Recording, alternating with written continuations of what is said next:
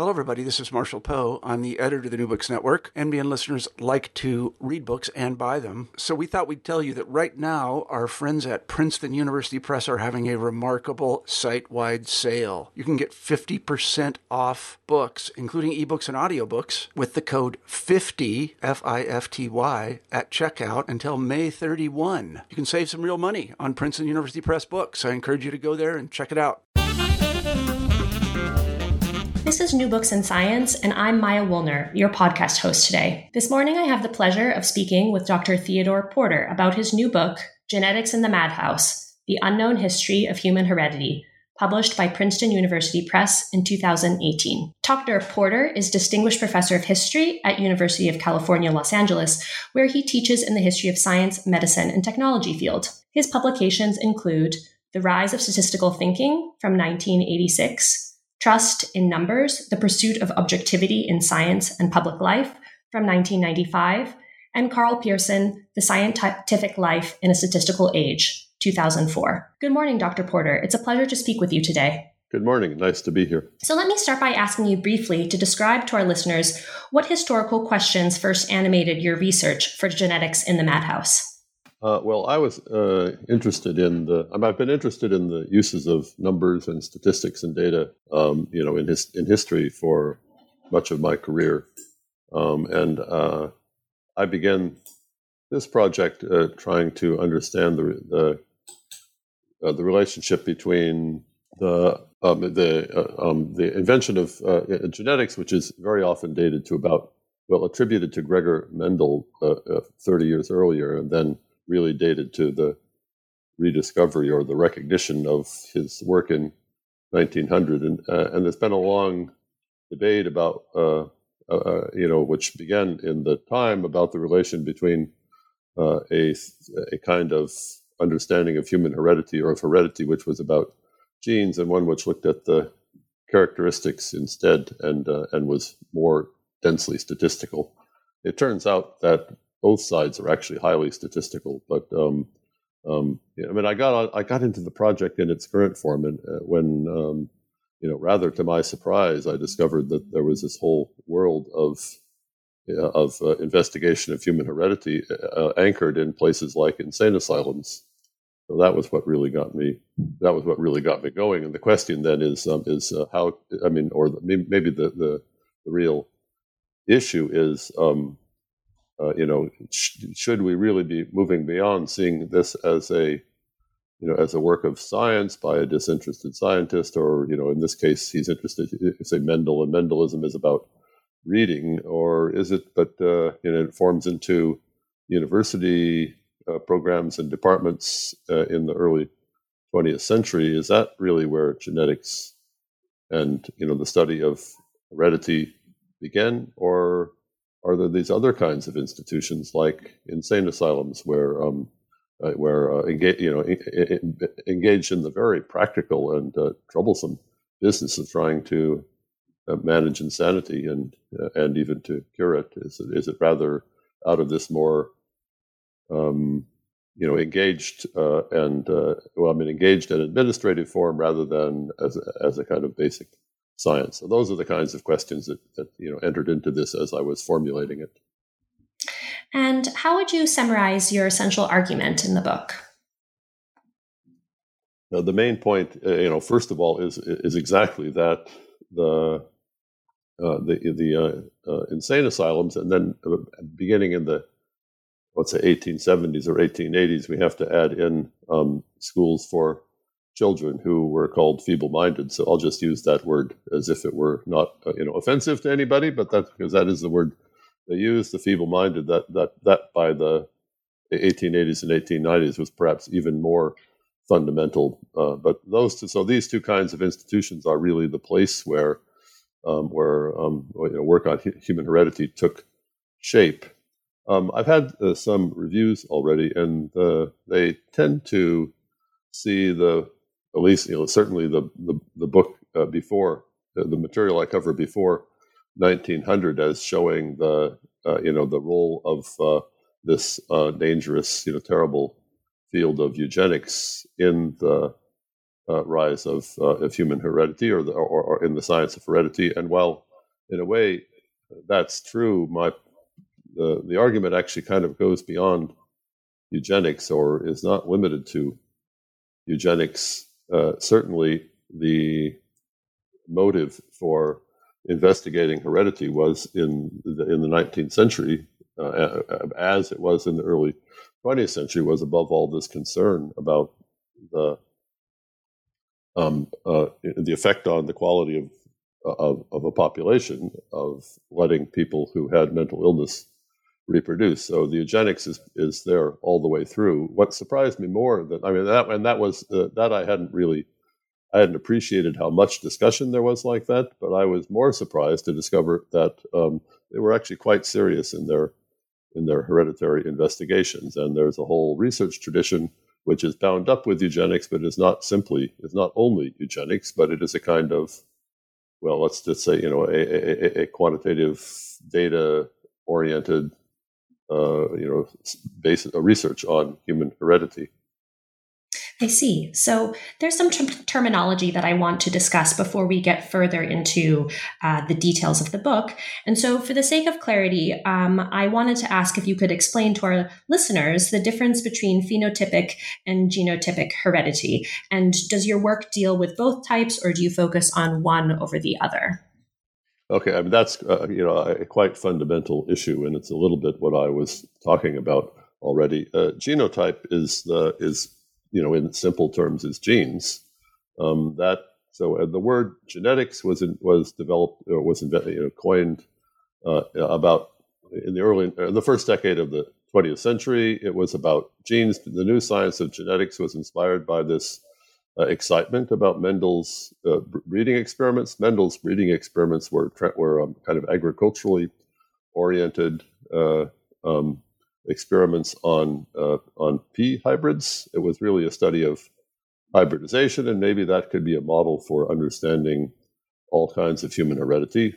So through the early 20th century, in that tradition, this genotypic tradition, this emphasis on genes, the idea of heredity was to find the genes for interesting characteristics, and that might be milk production in cows, or the quality of corn, or something. But it might be, in eugenic terms, it might be something about people, whether they exhibit weaknesses like feeble-mindedness, whether they, achieve, greatness in, whatever, in science or athleticism or anything. So, but the orientation is absolutely towards the genes, and they were happiest in this early 20th century work when they found a discontinuous characteristic, that is to say, which had one form when the gene was present and some other form when the gene was absent. And there's a whole discussion and debate about whether mental illness or feeble-mindedness are like that.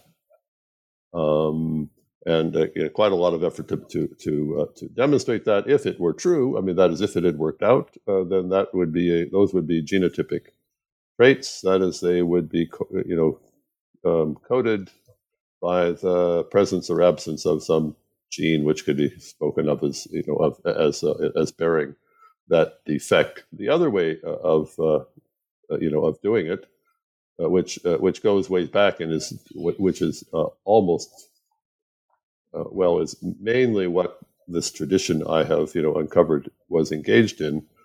Didn't look for genes. First of all, they proceeded by measuring something or by registering its presence or absence. Do people who are in asylums tend to have children who also end up in asylums? Now, if there were a gene, then you would expect it to happen, and there has to be some kind of genetic coding, I suppose. But I mean, to the extent that it's true. But the way of proceeding in the investigation is simply to look at the trait. Is the trait present or absent? Is the person, are the children of tall people tall, or are they average, or are they even? So the way of studying this, which was then called, and now the word has changed its meaning to biometric, but statistical is another version of this. The biometric way was to look at the traits and to measure them, or to register their presence or absence, and not to assume that the characteristic had a single genetic unit, a gene or a genetic factor that either produced it or not. Or geneticists use the word segregation. That is to say, does it split between presence and absence of the gene? Can you see a radical difference between these things? For a thing like human height, let's say, or human abilities of various sorts, I don't think very many people think you see that kind of discontinuity. So anyhow, this tradition is mostly about looking at the measured characteristics and not assuming that they can be traced back to a gene or genetic element whose presence or absence determines what you see. Thank you so much for that clarification. That's very helpful. So now I want to ask you, why do you begin the period that you cover in your book in 1789? And how did King George III of England's mental health initiate a debate about insanity and record keeping? Right. The King George is an amazing story, and so it was kind of irresistible. And as it happens, there's not a radical gap, but for a couple of decades, I don't really have anything else of that level of engagement. In some sense, it was irresistible, and it is more that it manifests things that were gradually developing than that it was itself an important event. In generating the kinds of activities that I write about, but it absolutely showed. It reveals the serious beginning of record keeping as a public responsibility. Now, it is interesting. It's kind of the point of origin of all this is exactly record keeping, and institutions like insane asylums, which begin appearing in great numbers somewhat later, were expected to do that. The record keeping on let's say at Bethlehem is its real name. The famous London asylum was very scanty. There was some records around, and actually there were also records kind of kept but not published anywhere or printed, which people might, when they got interested, they would go looking for this. And then when the King George's madness inspired this important question, was the king likely to recover or not? If he wasn't going to recover, then it would make sense to appoint a regent to replace him. There also the play and then film, which is the film is called The Madness of King George, kind of brings this out nicely. There are lots of people who wanted the king to be found to be incurably insane, so they could bring in a more kind of moderate, Whiggish his son, who would be allow more power to Parliament. So this vast debate about whether the evidence from previous experience with insane asylums, with patients of asylums, allowed one to believe that the king was likely to recover or not. And William Black, the doctor who had kind of cut his teeth in this kind of investigation, as many people did, studying smallpox inoculation in the century before cowpox, Jenner's cowpox vaccination, went into the records of the Bethlehem Asylum.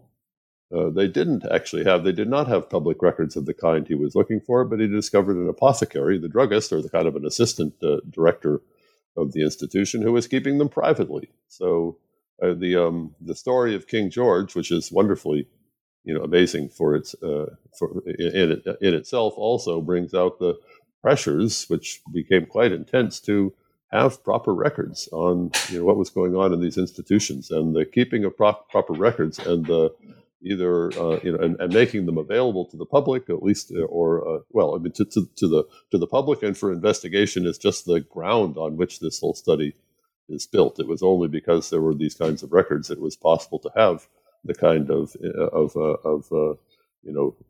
scientific or whatever scientific medical developments that I mostly describe in this book. What were some of the ways in which early European and North American alienists, as psychiatrists were then called, used record keeping to investigate human heredity as a source of insanity? Maybe you can tell us about some of the particular individuals who were engaged in this process. That's really the point where it all begins. And actually, already Black in 1790 published he rewrote his book on the statistical causes of death, and he now included this material on Bethlehem Asylum, and he summed it up in a bunch of tables. So the table is going to be for quite a long time in this story the main vehicle of investigation and observation for looking at human heredity. He printed a table giving the distribution of all the causes of insanity and how many of the patients at Bethlehem exhibited each of these. And one of those causes was family and hereditary, and it was the second largest number, but the largest number was kind of a grab bag of what they called moral causes, like disappointment and deaths in the family and things like that. So it was quite an important. It shows up as quite an important cause. In France, there's a table like that in 1816, using the great, based on the work of the great Paris hospitals, and then you see tables of this sort, appearing, gradually until I would say about the late 1820s or 1830s when it becomes quite routine. So the tables were. There are lots of the whole series of different tables that appear in all the reports. It's kind of a triumph of whatever data consciousness or statistics already, that the reports of these public or semi-public insane asylums were written by the medical superintendents or directors of the institutions, were often very much oriented around the statistics. And one statistics that almost always appears, probably because it is the sort of thing that doctors would routinely put in their case reports from an earlier tradition, was the cause. So there would be a table of causes. They're idiosyncratic and quirky things in some ways, I think I could say a lot about that, but let's just say almost always there is a table of the causes of heredity, and causes of insanity, and heredity was typically quite prominent among those. So in a way, the first part of this story is just very simply this move towards routine record keeping about causes of insanity. I'll just say a little bit more about that. I was, seeing all these tables, which I began the work, in looking at data produced in around 1900, and then I came to recognize the importance of these institutions, and I began tracing it back, and I found that it was already going on in the 1820s and 1830s, and I was extremely curious how did they get these kind of numbers? And part of the answer is easy and is all over the archival records. They had big admission books, and they entered all these. And each patient would have a horizontal line across the page or across two pages, and then there would be a lot of categories running from vertically, and one or two of those vertical columns would have something about the cause or cause. Maybe they would mention heredity specifically, so I had been quite I was surprised and impressed to discover this kind of information, and it was so anyhow it was easy to take the columns in the table and to add up the numbers and to produce, or the columns in the registration book and add up the numbers to produce a table. The next question is, what kind of an exchange happened between the doctor and somebody? Actually, I didn't even know for sure it was a doctor for a while, and then it became kind of clear to produce that kind of number. So, but that, in a way, that's the most basic level of this investigation, is just writing down a cause, which, as I think I now understand, usually came from a family member, but sometimes perhaps from the patient themselves, and also sometimes from the patient's physician or a public health doctor who had some role before the person was sent to the asylum for producing this number. But that's the most basic thing, and it's okay. So and it was a big number. So as they became discouraged about curing their patients, they got more and more interested in obstructing the causes, obstructing the action of the causes. And there was this big figure for heredity in almost all the tables, and they got extremely interested in that. That's where the story kind of begins. You have a very interesting discussion, I recall, about the reliability of family testimony as stating hereditary causes. So thank you very much for that. Who was Jules Baillarger, and how did his tabular forms inspire a shift away from the old one-dimensional asylum tables to statistics that tried to pose more specific questions? Right. Baillarger is he was, among other things, he was the editor of I think the first of the lasting asylum journals, or journals of mental illness, in the early 1840s, and he was. I mean, there's quite a debate in France about whether to put any faith in these numbers at all. He was definitely on the side who did believe in the numbers, and he wanted to go beyond. He's one of the first people who wanted to go beyond simply writing down what the patient told him. I actually want to insert at this point just this interesting fact that it seems as if the patients did say heredity. That is, it wasn't that the doctors.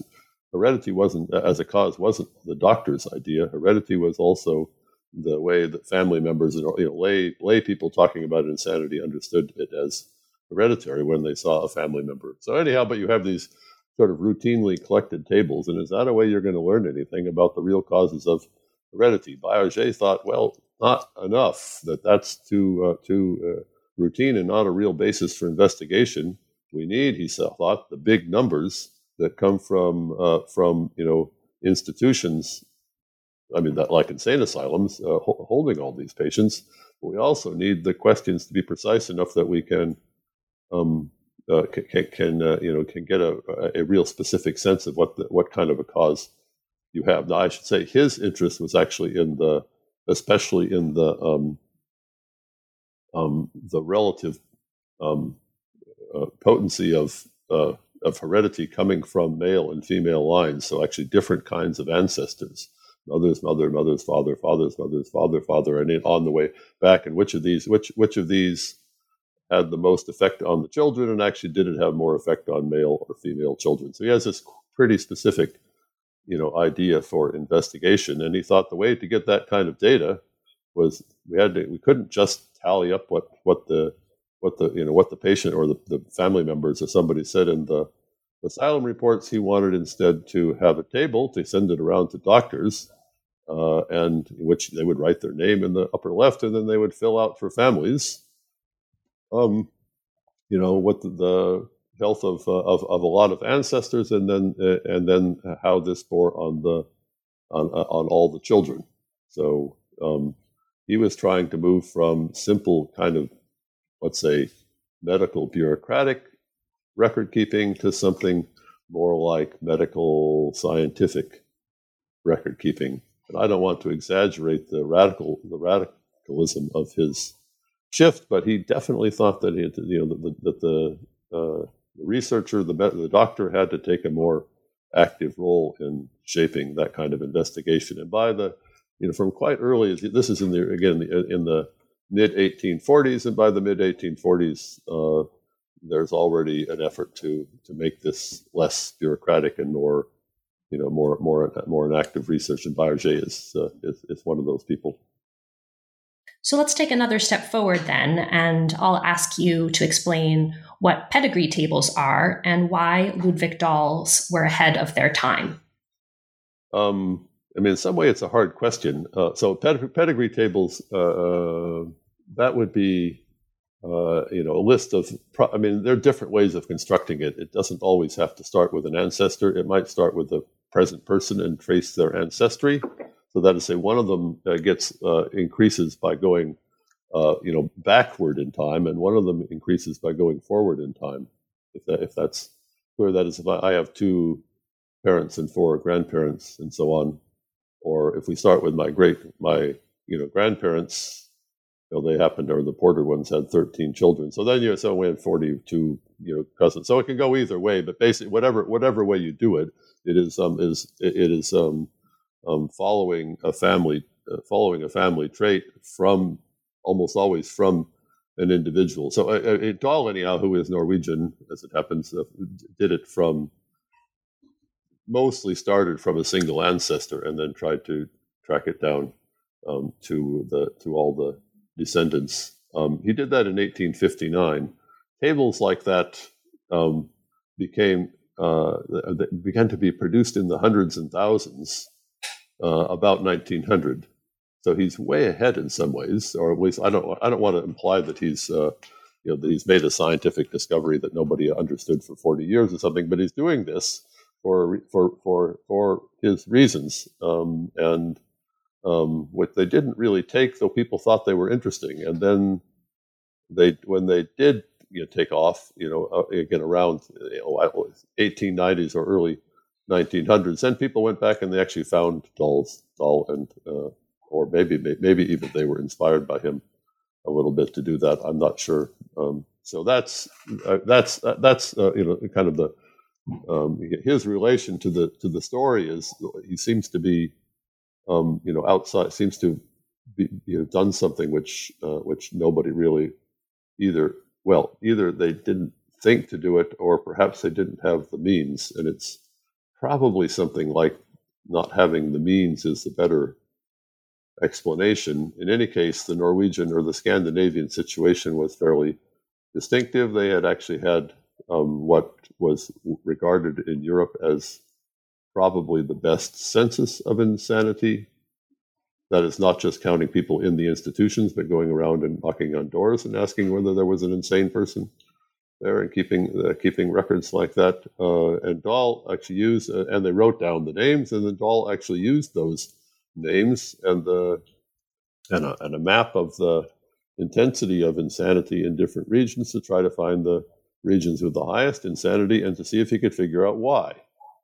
And what kind of a answer might that question give? Well, it might be that there's something in their diet or the weather, or their environmental explanations seem quite possible. Dahl, after a while, determined, but he went and he's using all these records. He tried to find every person who could be counted as insane, or I'll just introduce the word idiotic or idiot, which was a technical term at the time. So some kind of mental, defect, or some kind of insanity of mental illness, and try to find all the people in that community who showed signs of conditions like that, and to now he uses this a word. The German word is Anlage. The Danes actually write. The Norwegians write in Danish, so the word is spelled Anlaeg with that AE as a joined letter, Anleg or something. But anyhow, he has an idea that he can track this thing, so that the predisposition or this sort of genetic source, or hereditary source of insanity can be followed perhaps from person to person. He has a great ambition to try. But he has these Scandinavian, these resources available. The Scandinavians and the Norwegian government also paid him to do it, to go try to find out what the causes were. And he in the end used the pedigree table, which again is the chart of the family tree with all the persons with certain kinds of hereditary mental conditions or nervous conditions indicated on it. He used that to try to understand. Maybe he thought the reason is nothing to do with the weather or the customs or culture of the place. Maybe it's just that somebody came in with that hereditary factor and spread it. So that's the kind of project that he was engaged in, and it becomes 40 years later, it becomes everybody's favorite way to investigate human heredity. What was at stake in the debate over the validity of Morel's theory of degeneration? Okay, so Morel writes there are theories of degeneration of one sort or another going way back. Morel uses the word dégénérescence for a kind of hereditary defect.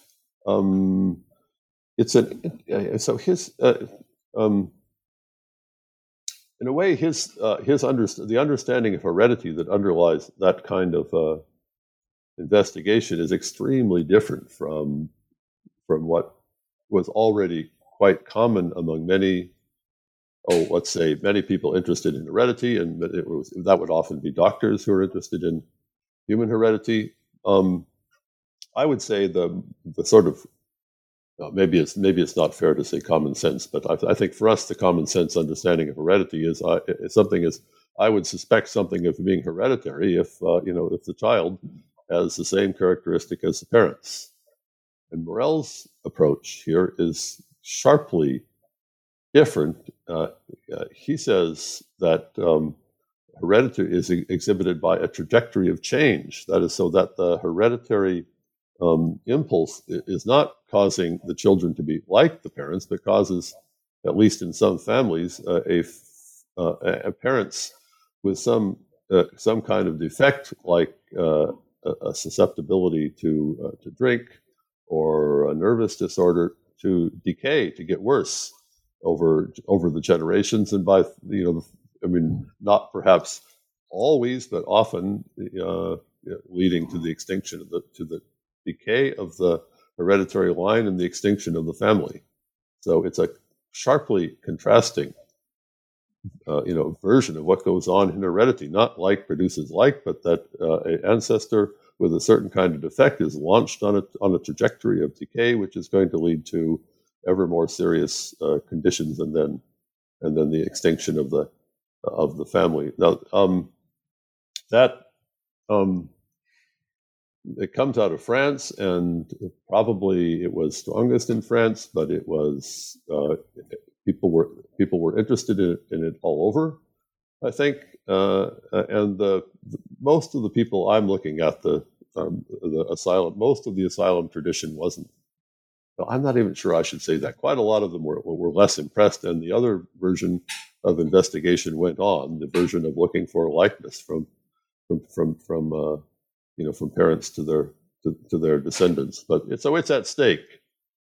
Is heredity really about something that's stable and that continues to be transmitted, or is it some kind of a process of decay, which again is not produced by the environment or something, or diet or anything like that, is produced by a tendency of whatever the hereditary elements are to become less and less viable, to exhibit more and more defects, not because of the environment affecting things, not because of natural selection or something, but just because of this process of decay. So there's some quite serious argument about that, and some people had a big stake in that not being the case. Thank you for that clarification. So I was struck actually by a statement that you made in Chapter 6, where you write that, quote, by 1859, eugenics in a broad sense was old hat. I was wondering if you could expand on this. Okay, well, I say in a broad sense because the word was not old hat, and the word was made up by Francis Galton, I think 1883. Francis Galton is almost always given credit for, or blame, actually. Nobody says anything nice about eugenics anymore. So Francis Galton is demonized for inventing this whatever science, this claimed science that would try to improve human populations through selective breeding. So 1883, he used the word. He began the research. The first 1865-66, he publishes his first papers on this topic, and then he moved to studying plants and animals, actually mostly peas, interestingly enough, for a while, and then returned slowly to humans again when he began to get more support. And Galton said, he had the insight reading his cousin. His cousin is Charles Darwin, or they both shared one grandfather.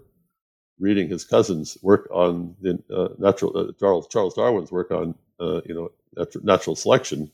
That's 1859. So 1859 is his date, which for that reason, because Galton is given, or because eugenics is attributed to Galton, because Galton explained his inspiration in terms of Charles Darwin's work, and Charles Darwin's 1859 for historians of science is just one of those most central of years, most important of years. So that if we think that eugenics is kind of an outgrowth of the Darwinian evolutionary tradition, then 1859 and 1865 look like very important dates. And I'm saying, without saying that this is a full-blooded eugenics, I'm saying that that the asylum doctors were anxious about the reproduction of the condition they treated, and were talking about the need to prevent, or to do what they could to block the reproduction of those people who had this inherited defect, and to warn people not to marry into families that showed those defects. That was a very common kind of discussion within the medical alienists, the asylum doctors, going back at least to the 1840s, and we can find quite a lot of it even before that. Do you actually want to spend a little bit more time talking about selective or so-called rational breeding as social medicine as you discuss it? Well, this is the other thing I guess I would say is that the asylum movement was born in a spirit of massive optimism. They thought that a gentle kind of treatment applied early, which putting the patients in a situation where they could recover, where they through naturalistic, that is like working in men working in the fields, women in the laundries, and so on. This kind of routinized, undemanding in a way labor that they could recover. They show I mentioned the asylum tables. They always had tables of cures. These were extremely favorable at first, especially in the United States and to some degree in other countries. But what happened was, even although they claimed a lot of cures, the asylum population just went through the roof. It was unbelievable. It was way faster than the growth of population. It became extremely expensive. The asylum doctors were deeply discouraged by this. What has gone wrong? What can we do? Well, meanwhile, so they're not the treatment. They didn't give up the effort to treat patients, and they continued to think that they were curing some of them. But meanwhile, there were other ways they hoped they could cut off the expansion of this terrible condition. And the one they got most interested in was blocking its reproduction. A different kind of public health move. The asylum was a public health institution. The doctors in the asylums saw their role not just as treating the patients in their asylums, but also in controlling the growth of insanity in the population at large. And they came to see changing patterns of reproduction, and above all, keeping the insane from marrying and having children as the most promising, way they had to continue to stop the increase of this terrible disease. So significant portions of your discussion in part 3 of the book require familiarity with the concept of Mendelian genetics and single factor inheritance. I was wondering if you could give our listeners just a refresher on this concept, and then discuss it within the debates between biometricians and medical Mendelianists within Britain and America. Well, so Mendelism, again, I said a little bit about this already. Mendelism,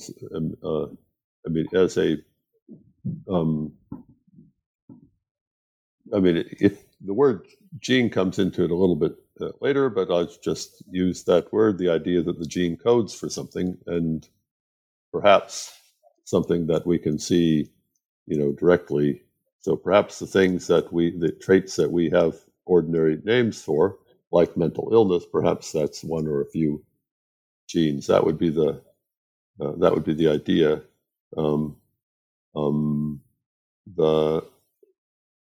The controversy was, so let's say those who opposed this view didn't necessarily deny that occasionally a trait, like exhibited the characteristics of Mendelism, which would be, the word is first segregation. That is, it divides into distinct types, not a continuum, but distinct types.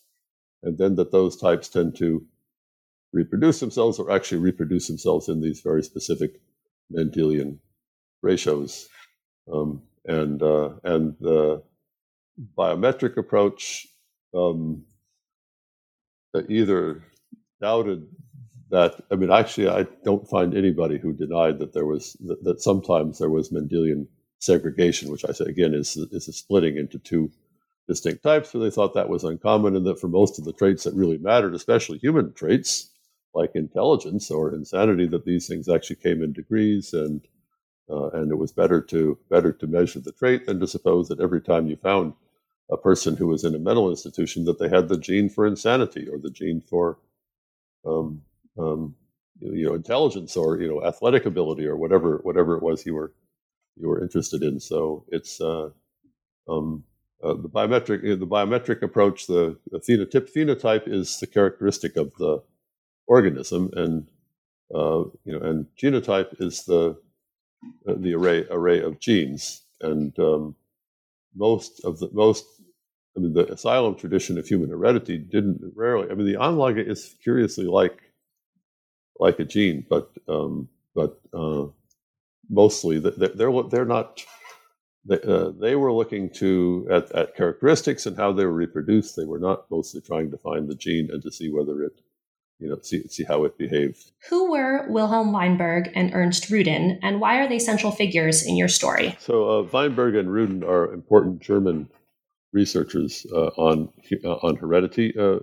Rudin is the more kind of established figure, and he comes out of psychiatric institutions called clinics that began in the late 19th century, and that allowed for research on insanity, on various things, but including the causes. And his institution, actually, it's originally the institution.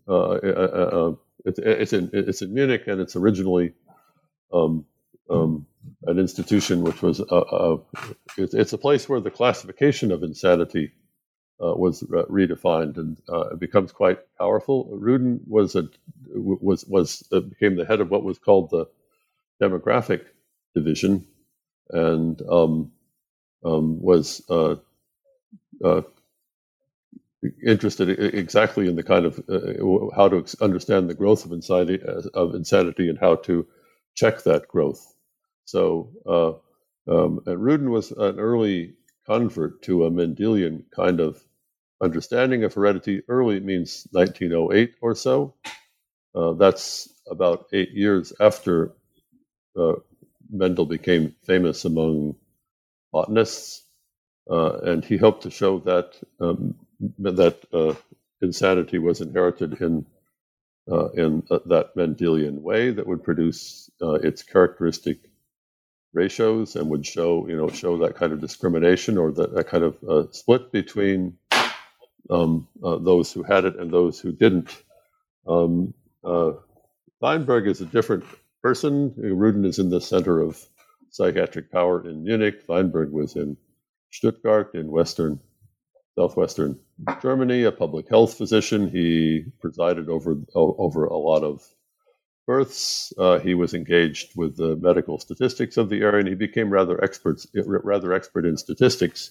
He also learned some things from Francis Galton's kind of statistics, and Karl Pearson, who continued that and developed that tradition in the early 20th century. So they did a an influential project about 1912, 13, 14 to try to establish, with using all the best research techniques, that really once you made all the necessary corrections, it would prove to be, let's say, the categories, the newly developed categories of dementia praecox, or which is kind of schizophrenia, or manic depressive disorder, that these would show the Mendelian characteristics. They did the experiment with all the statistics that was available of the time, and again 1912, 13, 14, and the result, which they hope to get a ratio of in a certain group of 25% insane, they got something like 4.5%. So they were deeply disappointed by that, and they proceeded with actually, though they continued to, or let's say Rudin now continued to hope that he would establish, the real Mendelian basis for insanity, went on with a more empirical approach, again, empirical phenotypic, that is looking at the trait. He had funds from a rich American financial guy, and then actually later from the Rockefeller Foundation. So he was very prestigious and very well supported to carry on this work and to try to establish what the real problems were, the real genetic causes of insanity. He also was prepared to intervene. That was very important for him, though. He always said that any kind of accepting sterilization would always be a choice of the person sterilized, until 1933, when the Nazis came to power, and they almost immediately passed a mandatory sterilization law, and Rudin supported that completely, and favored its implementation in a quite forceful way. Because he was not alone, but he and a few other human genetics types, or human students of human heredity, had the kind of expertise that made them very influential for trying to implement, figuring out how to implement the Nazi sterilization law. So how, in a little bit more detail, was empirical heredity prognosis used then in Germany during that period to support the 1934 sterilization law? Okay, well, first, you don't want to exaggerate the extent to which what they said they were going to do was actually done. I have seen some of these interesting forms on which they registered the information that was required to sterilize, and some people were sterilized for hereditary reasons without, or under the hereditary law, without a single relative with mental illness being identified. So we don't want to suppose that they adhere to their own standards. It's not for nothing were they the Nazis, but the way. I mean, let's say the kind of evidence that Rudin was already producing before the Nazis, and continued to show afterwards, was simply, looking at the descendants, the offspring and the descendants of people who had been diagnosed as insane, as with by this time schizophrenia or manic depressive, and looking to see how many of their children or other kinds of relatives, how much did the probability of showing this kind of mental illness increase in the children when it had been diagnosed in the parents. And actually, that's a little bit too simple, because he also was very interested in sort of in between conditions he called psychopathy and neuropathy, which are not full mental illness. But anyhow, using these rather loose categories, he ends up with a huge number of people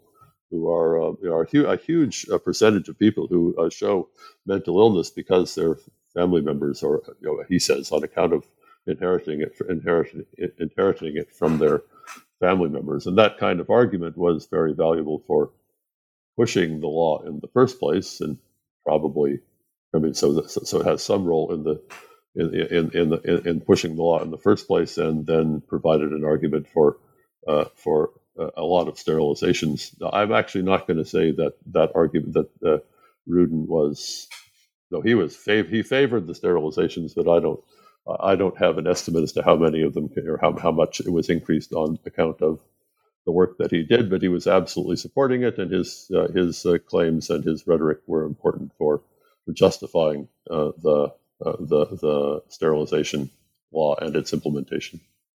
Well, unfortunately, we're about to run out of time, so I wanted to end on this last question, which is I wanted to know, what was the most unexpected discovery that you made while conducting research for this book? There are lots of little discoveries, like people I never heard of who proved to be quite influential.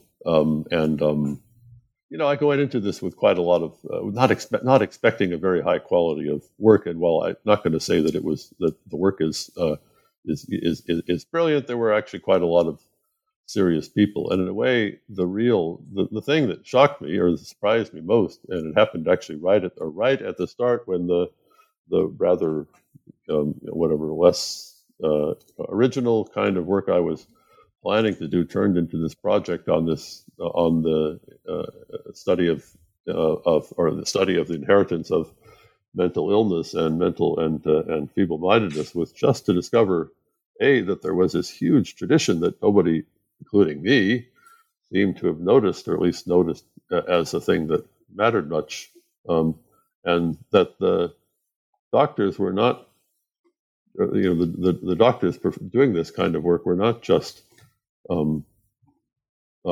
gathering data.